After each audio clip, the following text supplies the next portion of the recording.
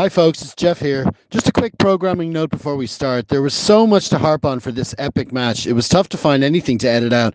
So, what I've done is I've taken the regular front five and final thoughts sections and made them into our bonus clip for this week. That should be up on our YouTube channel by lunchtime on Tuesday. And for this pod, the lads are going straight into the match wrap. Right, let's crack on. It's time to start harping on rugby.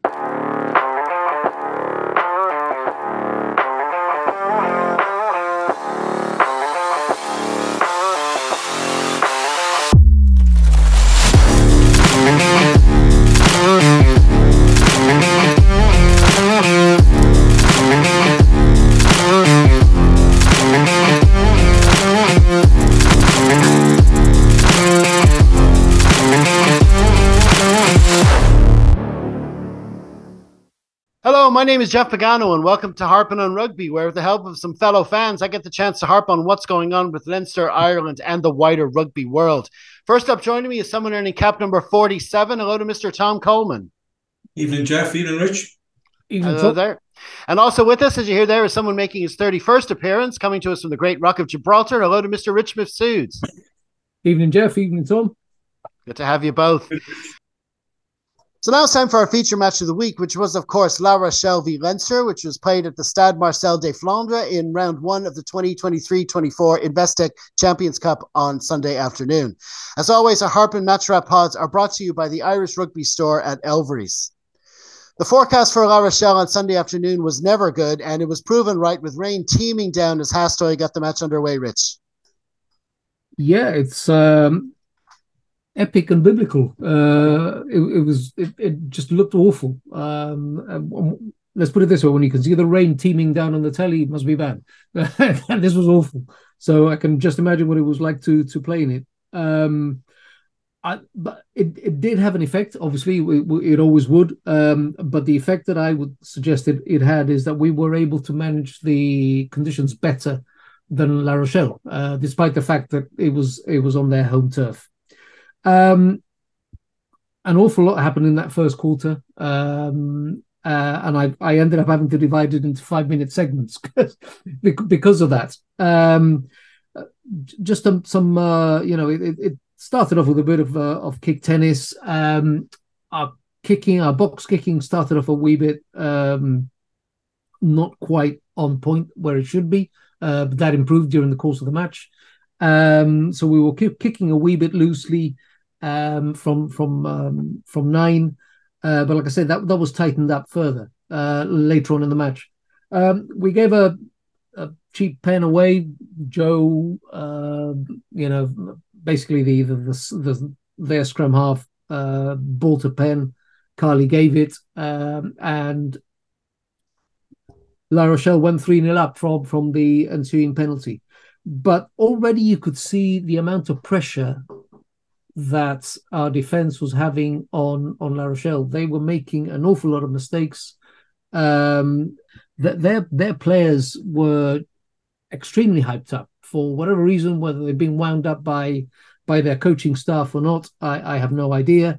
But Botia in particular, being a Fijian, he doesn't really need much winding up because they're ordinarily wound up anyway.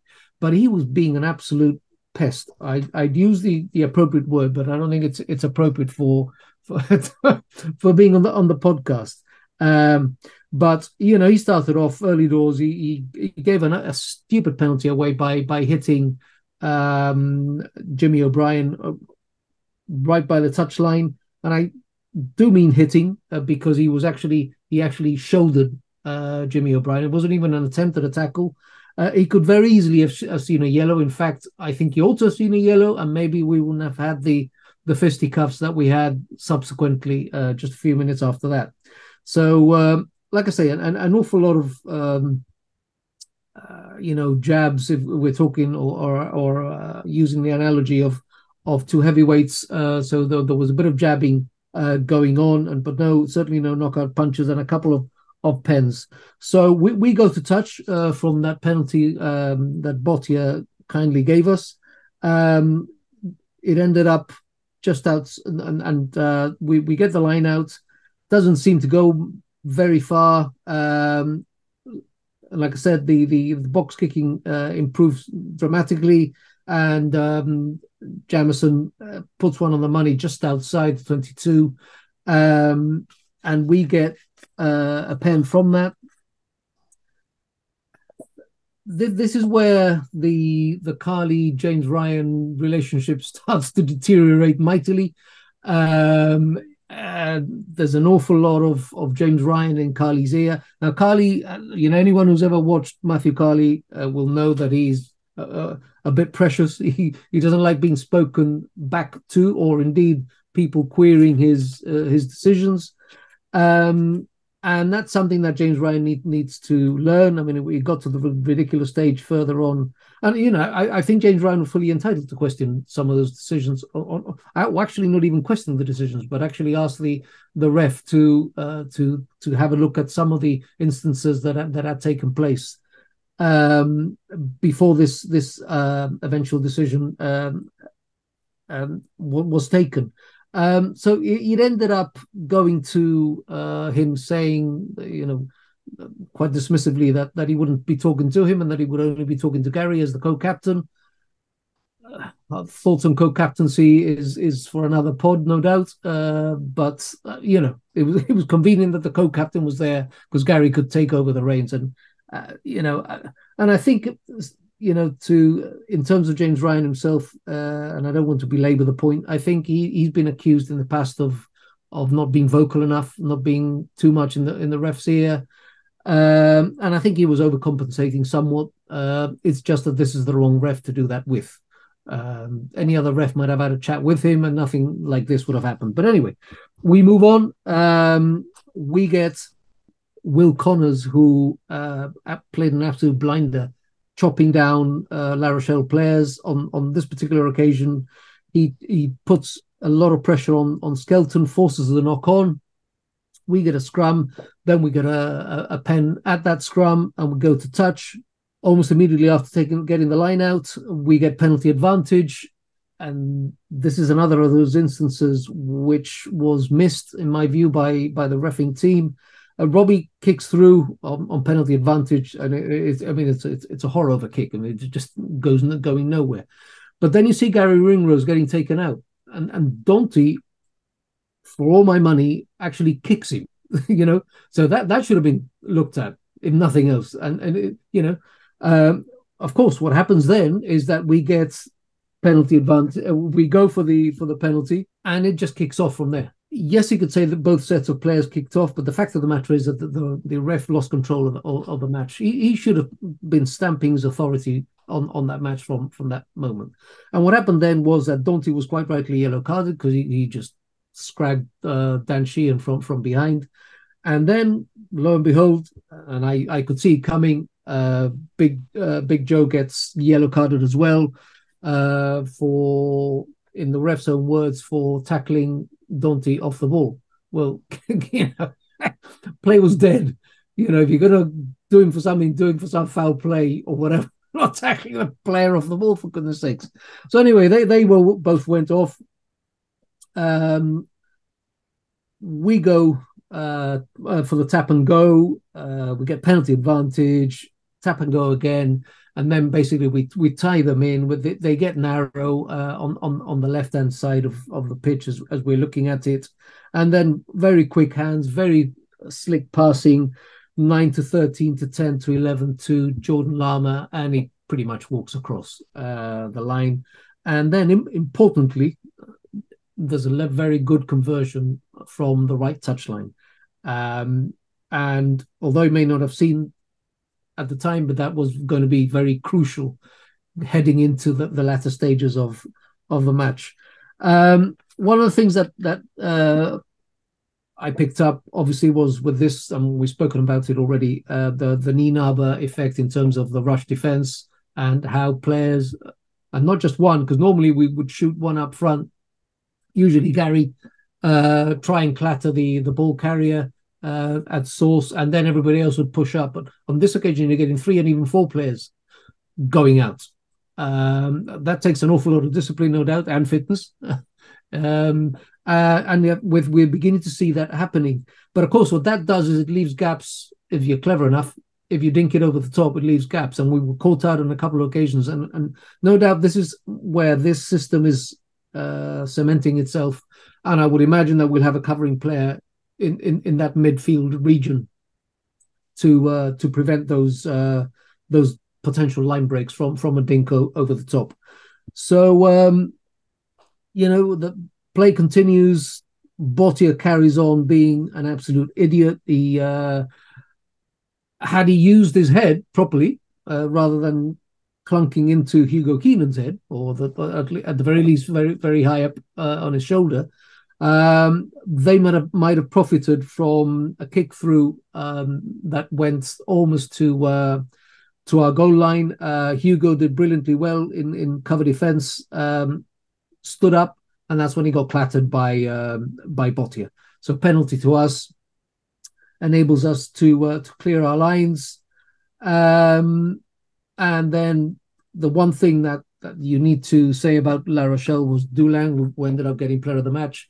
He was absolutely imperious. I mean, those conditions were disgusting, filthy, swirling winds, rain, wet ball, and he just kept getting them, clutching them out of the air, both on their kicks and our kicks. So, kudos to him. He certainly was La Rochelle's best player on the evening. Moving on, there's a few, it goes back into kick tennis, which is hardly surprising given the conditions. But sadly, we came a cropper when Jamison actually knocked on our 10. And that is the first quarter. Like I said, it's full of incident, full of drama and what have you.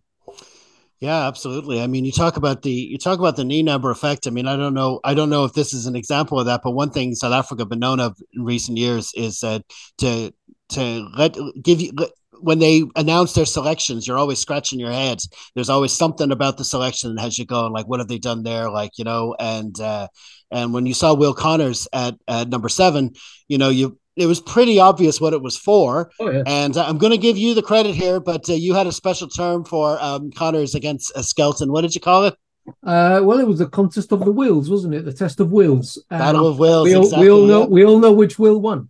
Exactly. Yes, and while the sevens usually have a specific remit coming into the game, this was a clear one for Connors. We know how good he is at getting low for those tackles, but in contrast, you also mentioned Bottier, and it was clear he had a very different remit, and it was to just disrupt. You mentioned that the times he just basically clattered into players. He hit ring rows at one stage as well, at different time, and it was just relentless. And like you say, he was lucky not to get carded in that time as well. But we came out of that crucial period with the try and that conversion as well, and 7-3 lead.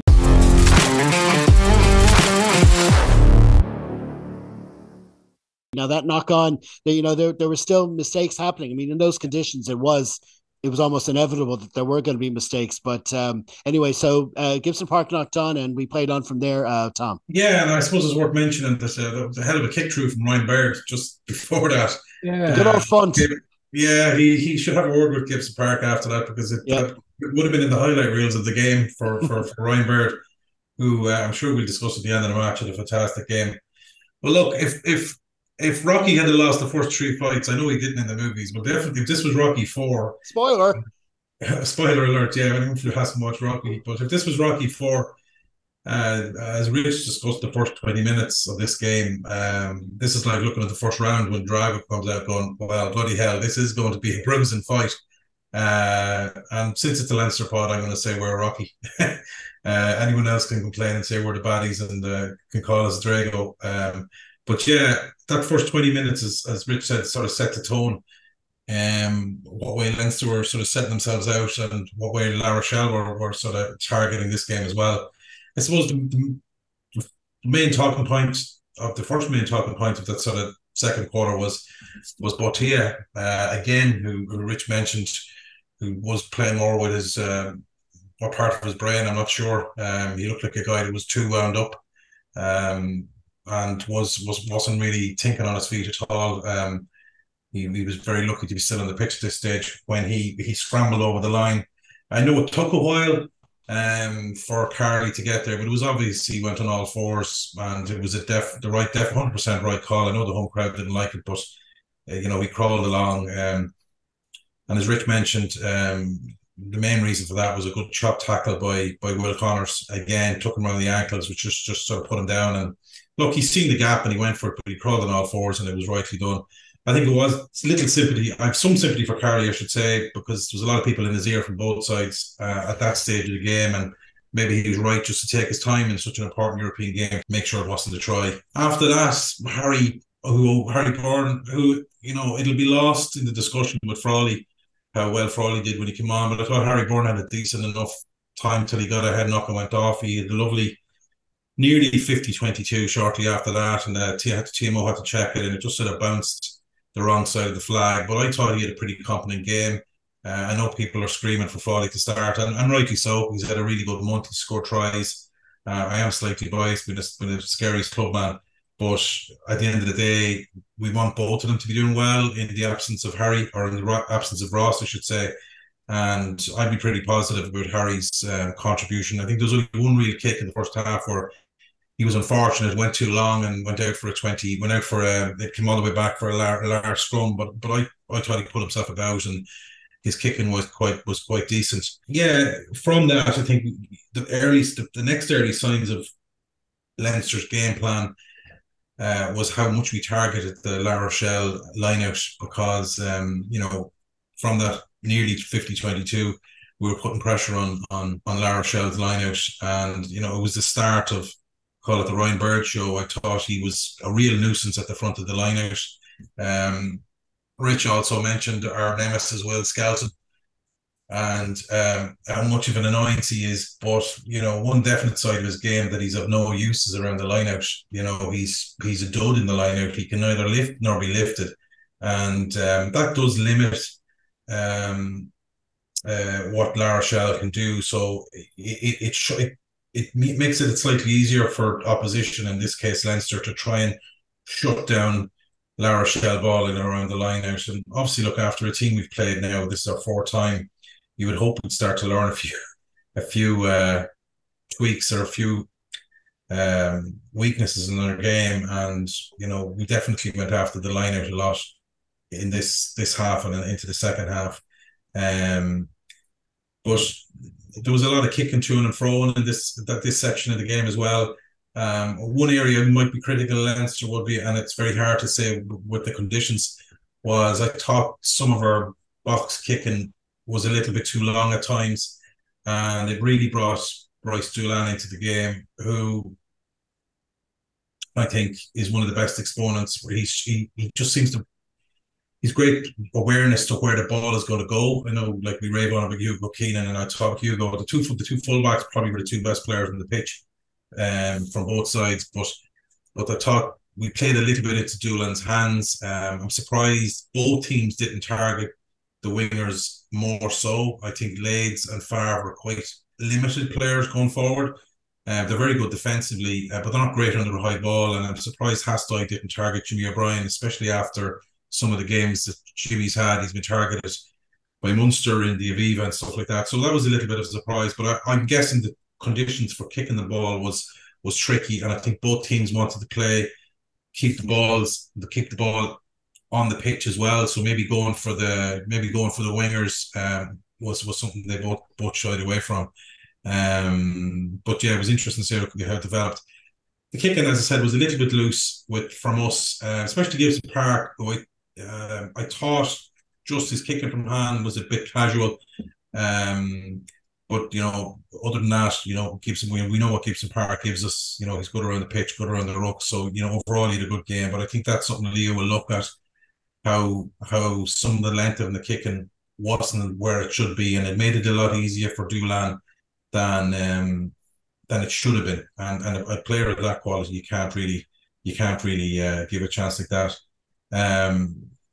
Couple of other talking points in that sort of quarter was Dante had a good jackal penalty off. I think it was Ryan Bear got isolated.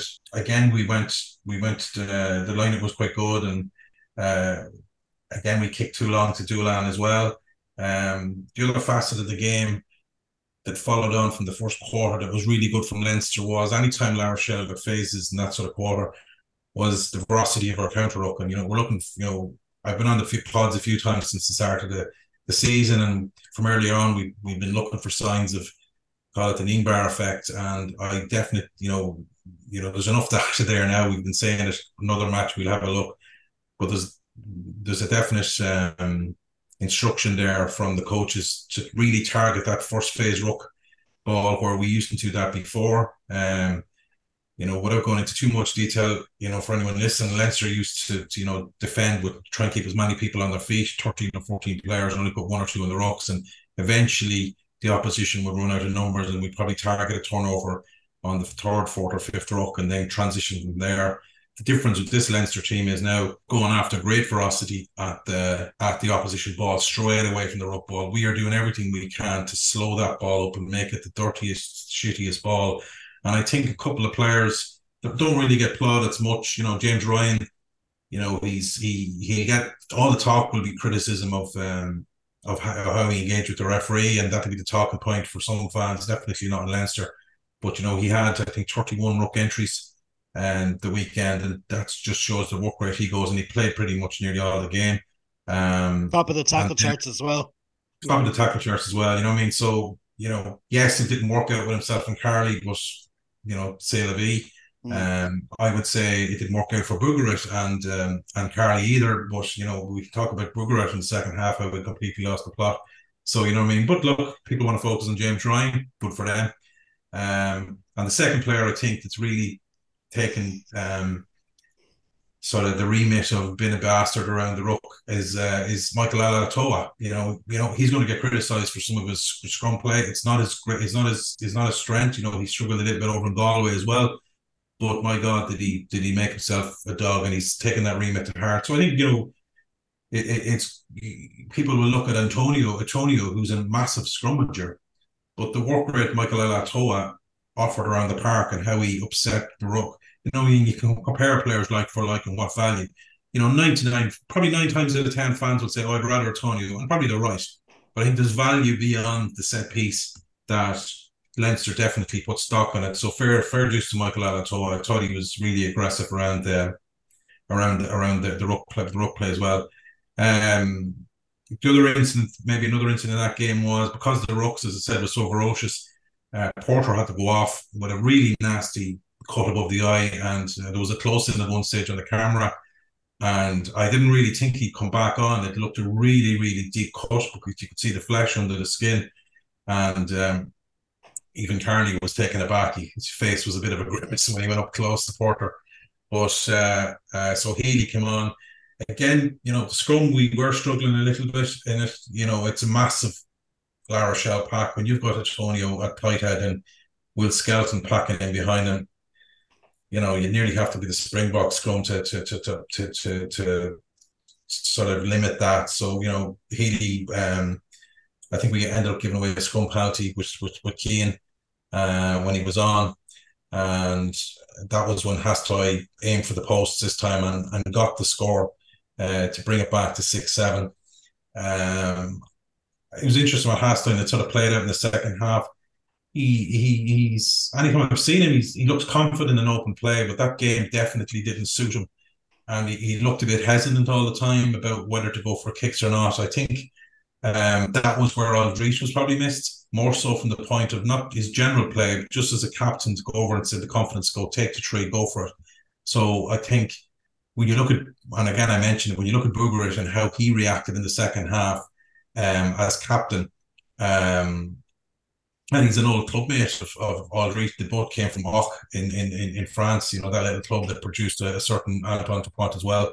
So that's their son club. But I think Aldrich's captaincy was missed more than anything else, and sort of maybe to bring that calmness and bring that assurity to Hastoy. I'm not saying Hastoy would have got the kicks in the end once he did miss, but I think it's worth mentioning Aldrich was a big loss leadership wise, especially since their band coach, I think that's his 21st week of bans, 5 bans in 21 weeks. So they were missing their coach and they were missing their captain. And I think the fact that O'Gara was somewhere up in the stand probably highlighted more where Aldrich was missed.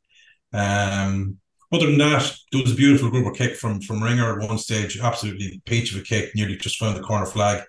And again, we went after some really put pressure on La Rochelle inside the 22, and we ended up getting ball eventually turned over, and I think it was Gibson Park was at the bat of a ruck. And Skelton, another player who was more concentrating on grinning at the TV and trying to wind up Leinster players for most of the game, gave away a ridiculously stupid penalty, like just taking the 9 out in front. And Kieran Frawley came on with his sort of first kick of the game. I think it was straight in front of the post, but sometimes, I'm not a kicker, never was. But you hear some of the kickers saying some of the times the straight one where you have to literally go down the middle, can be quite difficult. But Frawley just kicked it over with a lovely kick and to give us sort of a 10-6 lead. But, come back to just finishing off that half, go back to Skelton. Skelton's strength of, lying like a beach walrus on top of players and stopping them from coming out and grabbing legs, and being a real shithouse, as we'd call it. Yeah, that's all well and good, but if you're giving away dumbass penalties in front of the post to give Leinster a bit of a fill-up going in at half-time, well, look, grin all you want, but it was a really stupid penalty. If that was Joe McCarthy giving away that penalty, a lot of people would be giving out about how naive he is, but this is a guy that Skelton should know better, and it was a really stupid penalty. And again, maybe highlighted a lack of leadership on the pitch from La Rochelle if they want to analyse what went wrong for them on how they lost this game. But yeah, 10-6 at the break, and Rocky's winning on points at this stage. Yeah, I mean, the big theme of that is just basically La Rochelle's mindset, just basically right throughout the match. I mean, Leinster's, we had our moments as well, but I think it's important to put into context what it's been like for La Rochelle. I mean, when we look at it, this particular game from Leinster's point of view, we're thinking of the 3 meetings we had for them before, and that's it. And it's a big monkey on our backs, and we're trying to do that. But from their point of view, even since that game in the Aviva, so much has gone on for them. That defeat against Toulouse would have hurt them. Basically, the overall French performance in the World Cup, or the way that turned out, would be a factor. And then they haven't had a great start to this season either. They've lost a lot more than they would expect to at the beginning of the season, and that would kind of build up. And like you say, they're missing their leaders, their coaches, they're missing their leaders, their regular captain. There was just so much going on. There's just a big vacuum there. But the important thing from Leicester's point of view is that when they were losing it, we were fronting up to them as well. We were standing up to them. Maybe we did go too far sometimes, getting a yellow card here, penalty there, gave our own penalties. That was a big subplot to this game. And like you say, Frawley literally just walked onto the pitch at the end of the first half and had a penalty and popped it over. It was no means easy. And then the conversion from Harry earlier on, we finished our try when we had that one chance, and we would have taken that 4-point lead at the kickoff, absolutely no problem. And like you say, that halftime score was La Rochelle 6, Leinster 10.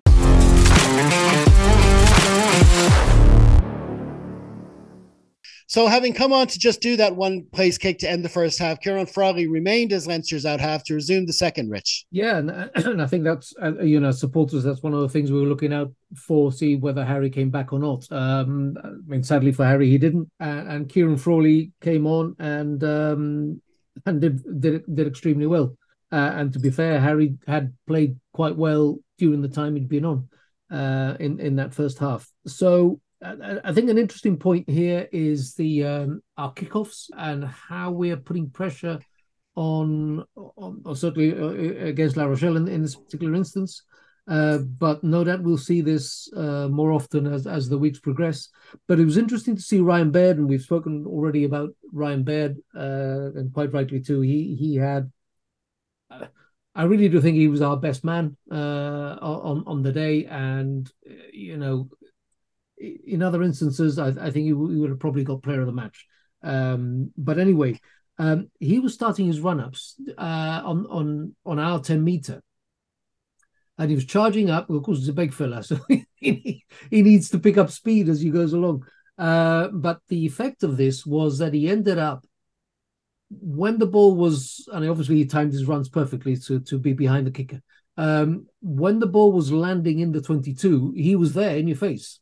And on 2 or 3 occasions, we either got the ball back or we forced a knock on, but certainly we disrupted whatever. And of course, to my mind and to a lot of people's minds, the kickoff return is what they do in American football, special teams territory. It's another set piece. It's how you deal with it.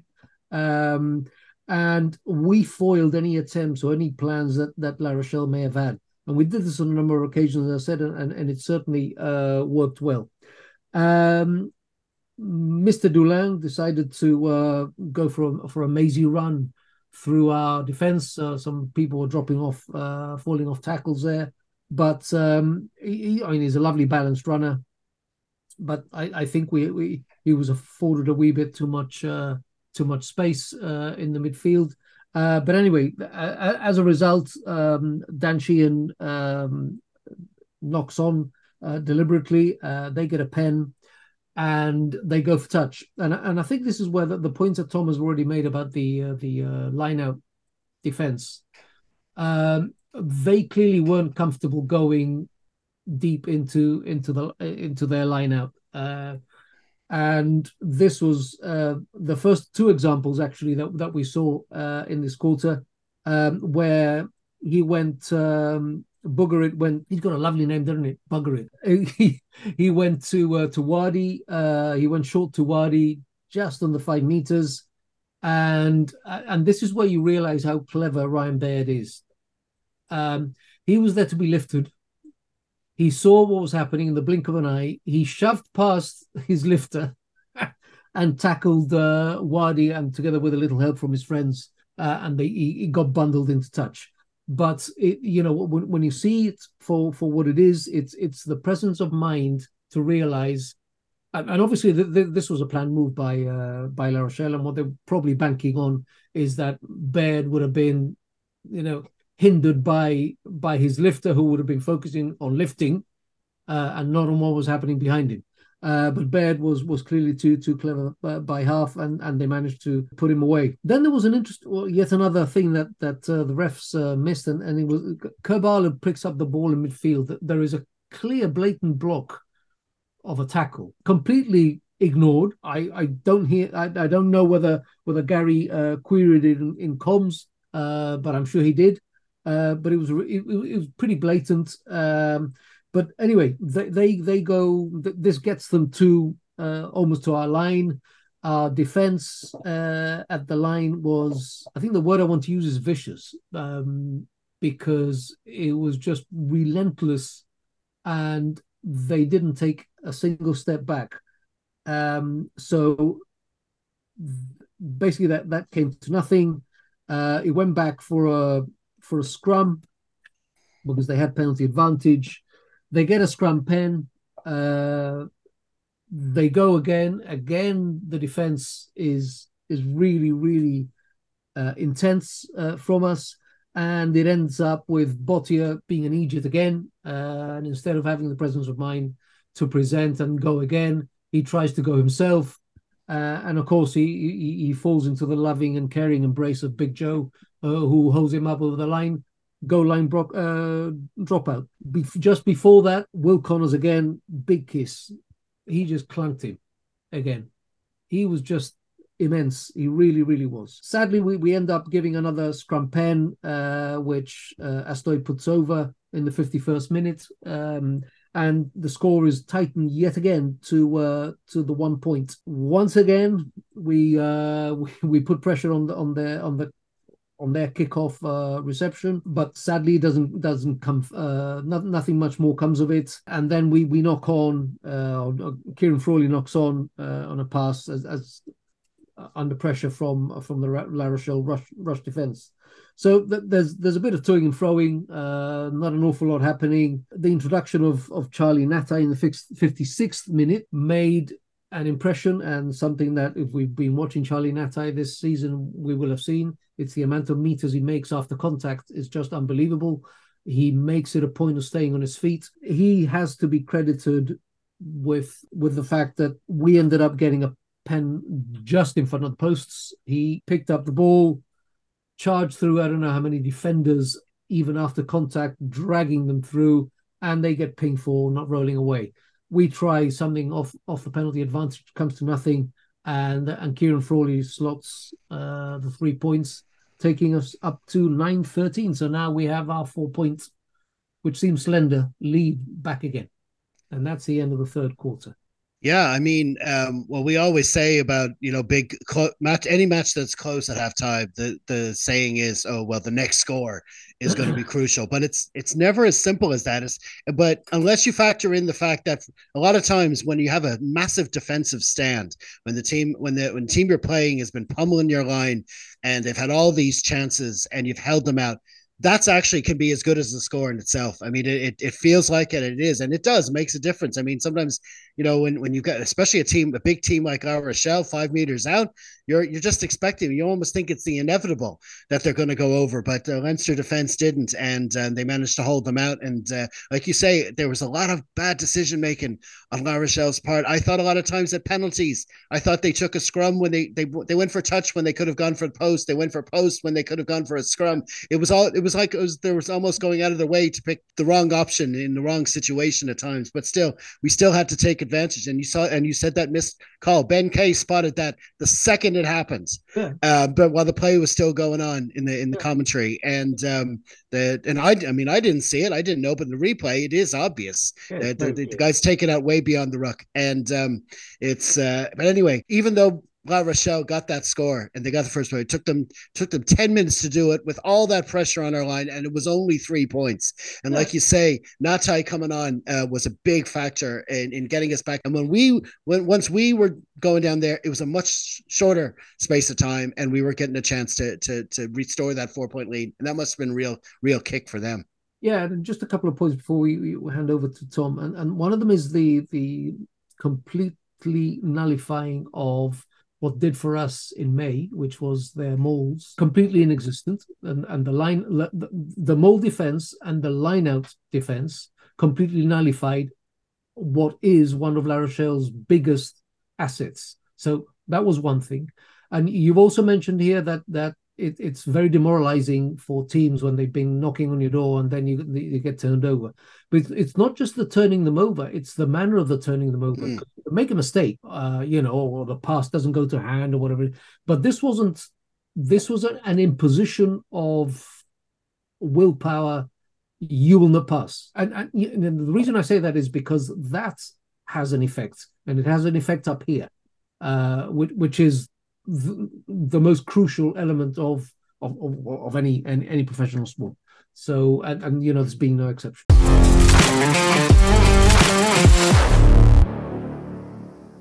And like you say, right at the end of the quarter, having already scored right at the end of the first half, right at the end of the third quarter, Frawley got that penalty, which put us back to 4 points ahead as we went into the final quarter, Tom. Yeah, and I think we've mentioned a few players that we might do it on our recap, but at this stage, Frawley was on, Natai was on, Josh had come on for Will Connors, and it's interesting Natai going on for Larmer. We were all wondering how the back line would show up.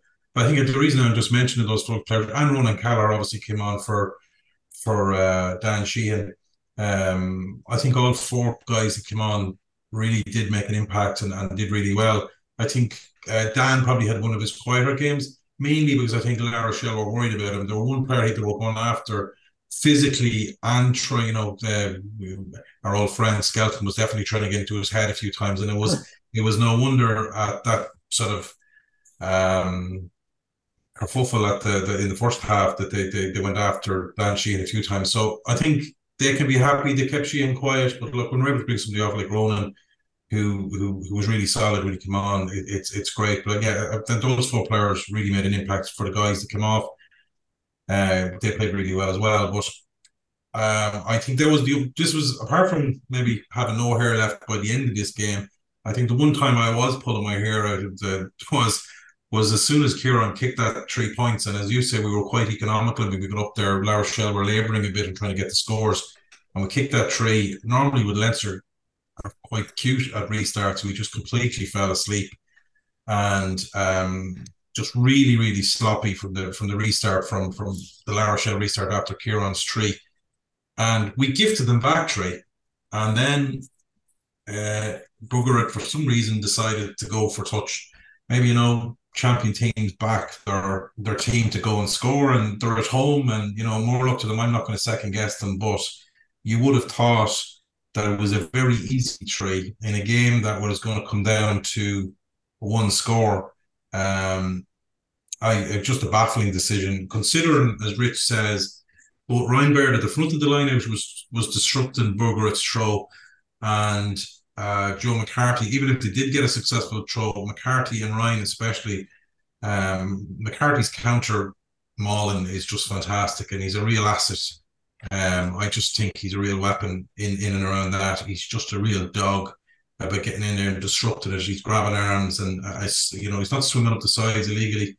He's just tearing right through the middle, and we've seen that a good few times from this season. So he's the main destruction. And yeah, given those two things, it was really weird that Burger decided to go for a line out, because you would think that the chances of a successful maul, line out for starters, and then maul was maybe a long odds considering what had gone on for the previous 60 minutes. But look, they decided to go and turn down a very easy three, and they went to the line out.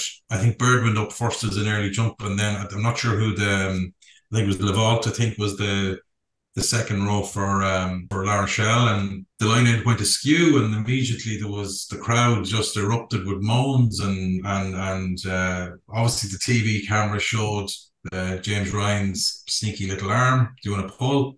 For any of us that are old enough, going back to I think it was the Leinster game in the Aviva Lansdowne Road in 2012 quarter-final, there's still Tom Croft and Lewis Deacon shaved tears in the pitch down there from Kevin McLaughlin, absolutely doing the same thing time and again.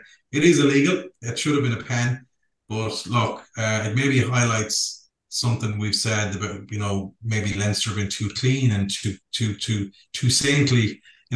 I'm sure there's people listening that going, what? Fucking Leinster flying in off their feet every ruck, blah, blah, blah. But anyway, Leinster do tend to, in my opinion, be a bit too clean. And it's good. Look, if La Rochelle, we've accused La Rochelle of doing some stuff, but I think that was a cute one by James Ryan. I think the main result of that was for the next sort of 5-10 minutes, Bugarit, their captain, and I mentioned it already, and Rich has mentioned, both mentioned it, he just seemed to lose the plot. He was totally gone. I think it would have been right for O'Gara to substitute him at that stage, or whoever was on the bench, because I know we ended up clearing the lines and stuff, but we had another line out, 90 seconds later, and he looked like a guy that didn't care. He just pegged the line out. It seemed to be like he wasn't going to the call, and Ryan Baird had the easiest steals at the front, and Bugarit's head had completely gone. We've mentioned Aldrich again. He badly missed, whatever about his player on the pitch. But it was at that stage I felt that La Rochelle were rattled. You know what I mean? I think bad decision after bad decision. It just looked like they were definitely rattled. And that physicality from Leinster, we've mentioned it in around the line out, in around mauls, in around the rucks, was starting to pay off, that they just weren't physically getting it their own way. Whereas the last few games against them, it's their physical strength that brought it back into us, to start to bully it at breakdown and get that momentum. And eventually our tired bodies will tell, because it's hard to defend that all the time. And eventually they would just power over us, even though the game's very close. But that was the first, I'm sure we were all roaring at TV, or if there's Leinster fans in the ground, you're absolutely giving it one. But that series of plays where we started to get into our head definitely got us up off the couch or up off the settee or wherever anyone was watching the game, and really wanting your team to get stuck into them. Josh had another steal again in that half, and he'll have another telling one, later on. I think our kicking started to improve, and I think Doolan started to kick a lot more low trajectory kicks. He was looking for knock-ons. He's a very good player, in fairness to him. He wasn't going for the high ones because it wasn't paying off for him. So we noticed that he started to clearance kicks with a few bouncers, as I call them, hoping you get a few knock-ons. There was one or two. I think Gibson Park regarded one where he had to drag it back. It looked like he knocked it on. But there was one in particular where Robbie Henshaw sort of just blanked it off for a second, and he just touched it and gave it an easy line out as well. Not under huge pressure, but he just probably lost sight of the sideline. That really brought La Rochelle some territory, and then after a couple of phases, we gave away a penalty. And Hastoy, this time they decided the harder kick to go for the posts. And I think it looked good. His kick looked good for about the first 10 metres, and then after that, it just sort of went on its own trajectory like an Elon Musk rocket and went out of sight. It just went off skew-ways. But again, I mentioned it in the first part of the game. I think he's a class player, Hastoy. I really like him, in fairness. I think it's been a good signing for La Rochelle, and I think he's a step up on some of the guys that actually were there before them, like Ohio West. So, long term, I think he'd be a great signing. But I just think he needed backing from a stronger captain and giving them that assurance to go for kicks and when to go for kicks. Mentioning his coach, O'Gara, I've heard him, obviously he's been well interviewed. O'Gara once said the great thing about getting captain by Paul O'Connell was Paul O'Connell would go up and say 3 points. And it was like, I know you're going to get it. He's subconsciously saying, I know you're going to get it. You go for it.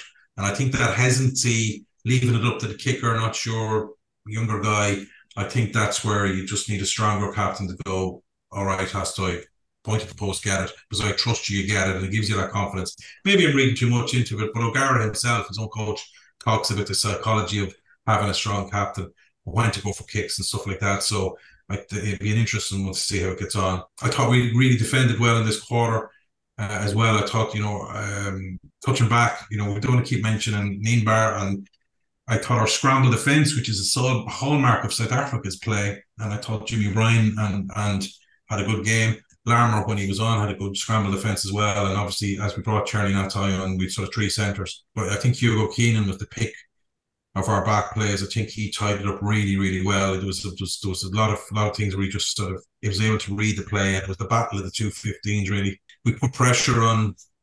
I think it was Dante nearly made a run, but it was a bad pass. I can't forget who it was, but he was trying to catch the ball in front of him. And in conditions like that, it was next year impossible. And he sort of knocked on. We tied it up well and cleared. We used what I'd call the Irish move, where sometimes, from a clearance from La Rochelle, you get Caelan Doris. Whoever receives it is looking for Caelan to run it back. And there was a couple of you look back, maybe he didn't make great yards, but he totally sidesteps the first defender all of the time. He's just a beautifully balanced runner where he tends to go right and nips in left. So he's always going to make yards there. A lot of kick tennis in the last quarter. I think La Rochelle missed. This is a personal opinion. I think maybe O'Gara is a far better coach than I ever be in my wildest dreams. But I think Dylan Lades and Favre are limited enough in an attacking sense from La Rochelle. And I do think maybe it was the wrong game for Teddy Thomas. I know he was banned for a very bad tackle a few weeks ago. But I think they have Raymond Rule and Jack Noel on their books as well. And they give something different to the attack. I think the La Rochelle wings offered nothing for them. So I think they only had the one exit all the time. I know Doolan got man of the match, but I think it was at this stage of the game where Leinster were quite happy to kick to them and sort of say, you play. They had really no plan B. They were looking for errors off us rather than creating something themselves. Lades and Favre are solid enough wingers, but I'd call workmanlike. Mm-hmm. I think they needed a little bit of X factor from somebody like Teddy Thomas or Raymond Rule, who scored in that final down in Marseille against us, or Jack Noel, who I think is a very defensively good wing, but he also offers a bit of a threat in attack. I just thought the selection of those two guys was maybe a little bit on the conservative side. I think Frawley as well put in some decent kicks with some nice kicks where he was getting them turned and forced them to run back in. And when our kick chase was there, it was good, and it put them under pressure. And there was times we decided not to chase it. So at one stage during the half, I think that last quarter, there was about 25 players standing in the middle of the pitch, and there were not all forwards, but there were too many numbers for that. But they were just waiting to see where it was going to end up. As it went left, as it went right, and over and back. But at the end of the day, I think Leinster winning at that stage was up to La Rochelle to do something. We were quite happy to go, right, you have to play out. If you want to create something, you go create it. We're not going to make a mistake in our own half. The one part where we did make a mistake, and it was very tight, was there was a long kick and Gibson Park just caught it outside the 22 and then sort of ran into the 22. It did take a second look, in fairness, in the camera to show that he did step back in, and then he ended up kicking an absolutely beautiful 50-22 nearly. Or sorry, went out in the full. It was an excellent clearance, but eventually the TMO must have got it, or the linesman got in Carly's ear, and Gibson Park was deemed to have carried it back into the 22. That did give La Rochelle that territory that they were really desperate for in that half. And I said about maybe not creating anything and waiting for us to make a mistake. Well, there was the time we made a mistake. Again, La Rochelle from the impending line out was sloppy. It wasn't clean whatsoever. Again, we were putting pressure. It's good to see Leinster. Sometimes you with a strong maul, like La Rochelle's, and Rich touched on it, the tendency is maybe not as far as it's 22, or maybe with inside at least 5, 7, 8, 9 meters. The tendency is not to contest, and it can be frustrating sometimes for supporters, and myself included, when you're looking at going, oh, throw somebody up. But I think in all instances, we were definitely contesting the line out first and foremost, and then had a different pod ready to attack any maul that formed. But in this instance, a maul didn't even get formed. There was a messy line. I know they did retrieve it, but there was lots of phases inside R22. But I thought our defence was resolute. I thought, even though this was sort of 5 minutes to go in the game, I thought there was still a lot of Leinster lads putting their bodies on the line. I thought La Rochelle was a little bit. It was wet conditions. I agree, as Jeffy said, the rain had eased off, but the pitch was soaking wet. So the tendency is to play a little bit more tight. And I think La Rochelle were a little bit tight at that stage. I think young Roos had come on at that stage, who actually had a good cameo. He's the French under-20 player who won the Grand Slam and World Cup final this year with France. He's definitely a nice player to be putting through. It'll be interesting to see with him and Prendergast over the next few years if they run across each other for Leinster and La Rochelle. But we had given, I think, away a penalty, and they opted to go for a kick. But it was opted to go for touch, but it was a poor kick again. And again, the line out wasn't the line out. We didn't contest the line out. At this stage, I think Joe McCarthy was off and Jenkins was on for the last sort of 5 minutes. And I think I was screaming at the TV at this stage because I straight away seen a knock on the maul. And it took a few minutes for the ref. I was going, fuck, Jesus. He knocked it on. My daughter was beside me going, trying to keep me quiet. And like 5 seconds later, somebody was in his ear and said he knocked down at the maul. And that was a real massive moment as well. And again, you felt that was a little battle just with the pressure we were in inside the 22, that it was going to give us something. So Kieran had a good clearance from there. Again, La Rochelle were running at that back at this stage. At this stage, they were sort of using Dante a little bit more. Jimmy O'Brien put in a massive tackle on him over near the near touchline from the TV. But I think La Rochelle at this stage looked a bit tired. Some of the, you laugh at La Rochelle, they take off a massive player like Utonio and they bring on an even bigger guy like Colum, who doesn't seem to shrink in size. But they did lack a bit of mobility and a bit of nuance about their running. I mentioned Caelan Doris's ability to run and use his footwork to beat defenders, and that's maybe where they missed all treat. I thought some of their ball carriers were very direct, and that suited Leinster. We were soaking the tackle, and when we soaked it, we were able to target their ruck. And ultimately, it came down to that last ruck where it was all a bit too easy, even though it's quite physical to try and bring down big men. But Josh had a nibble at one ruck, then he sort of pulled out of a second ruck when he realised the ball was gone, and then at the third ruck, there he went again. So this was old school Leinster, where we targeted the sort of third ruck eventually when La Rochelle ran out of bodies, because I think they were a bit lateral and a bit just too direct, and they weren't quick enough to clear out our rucks. And Josh had an absolutely, the red scrum cap was buried in there, and you could, I think it was Carbarlo was trying to clear him out, and there was no way he was going to let go. At this stage, when you looked, there was 89 seconds on the clock. And in fairness, I don't know who decided to do it, but it was excellent thinking. Realised we go for a penalty, because it basically brought the clock down. You have got certain number of seconds to take a penalty, and still from 60 meters, he's either going to Kieran's either going to score, or what you next have to do is kick it dead. As I said, the options were, if you're going to miss it well and kick it into the stand, because at that stage the game was over, because we were clever enough to use the clock. Just to finish off, because it's important to dwell on that kick.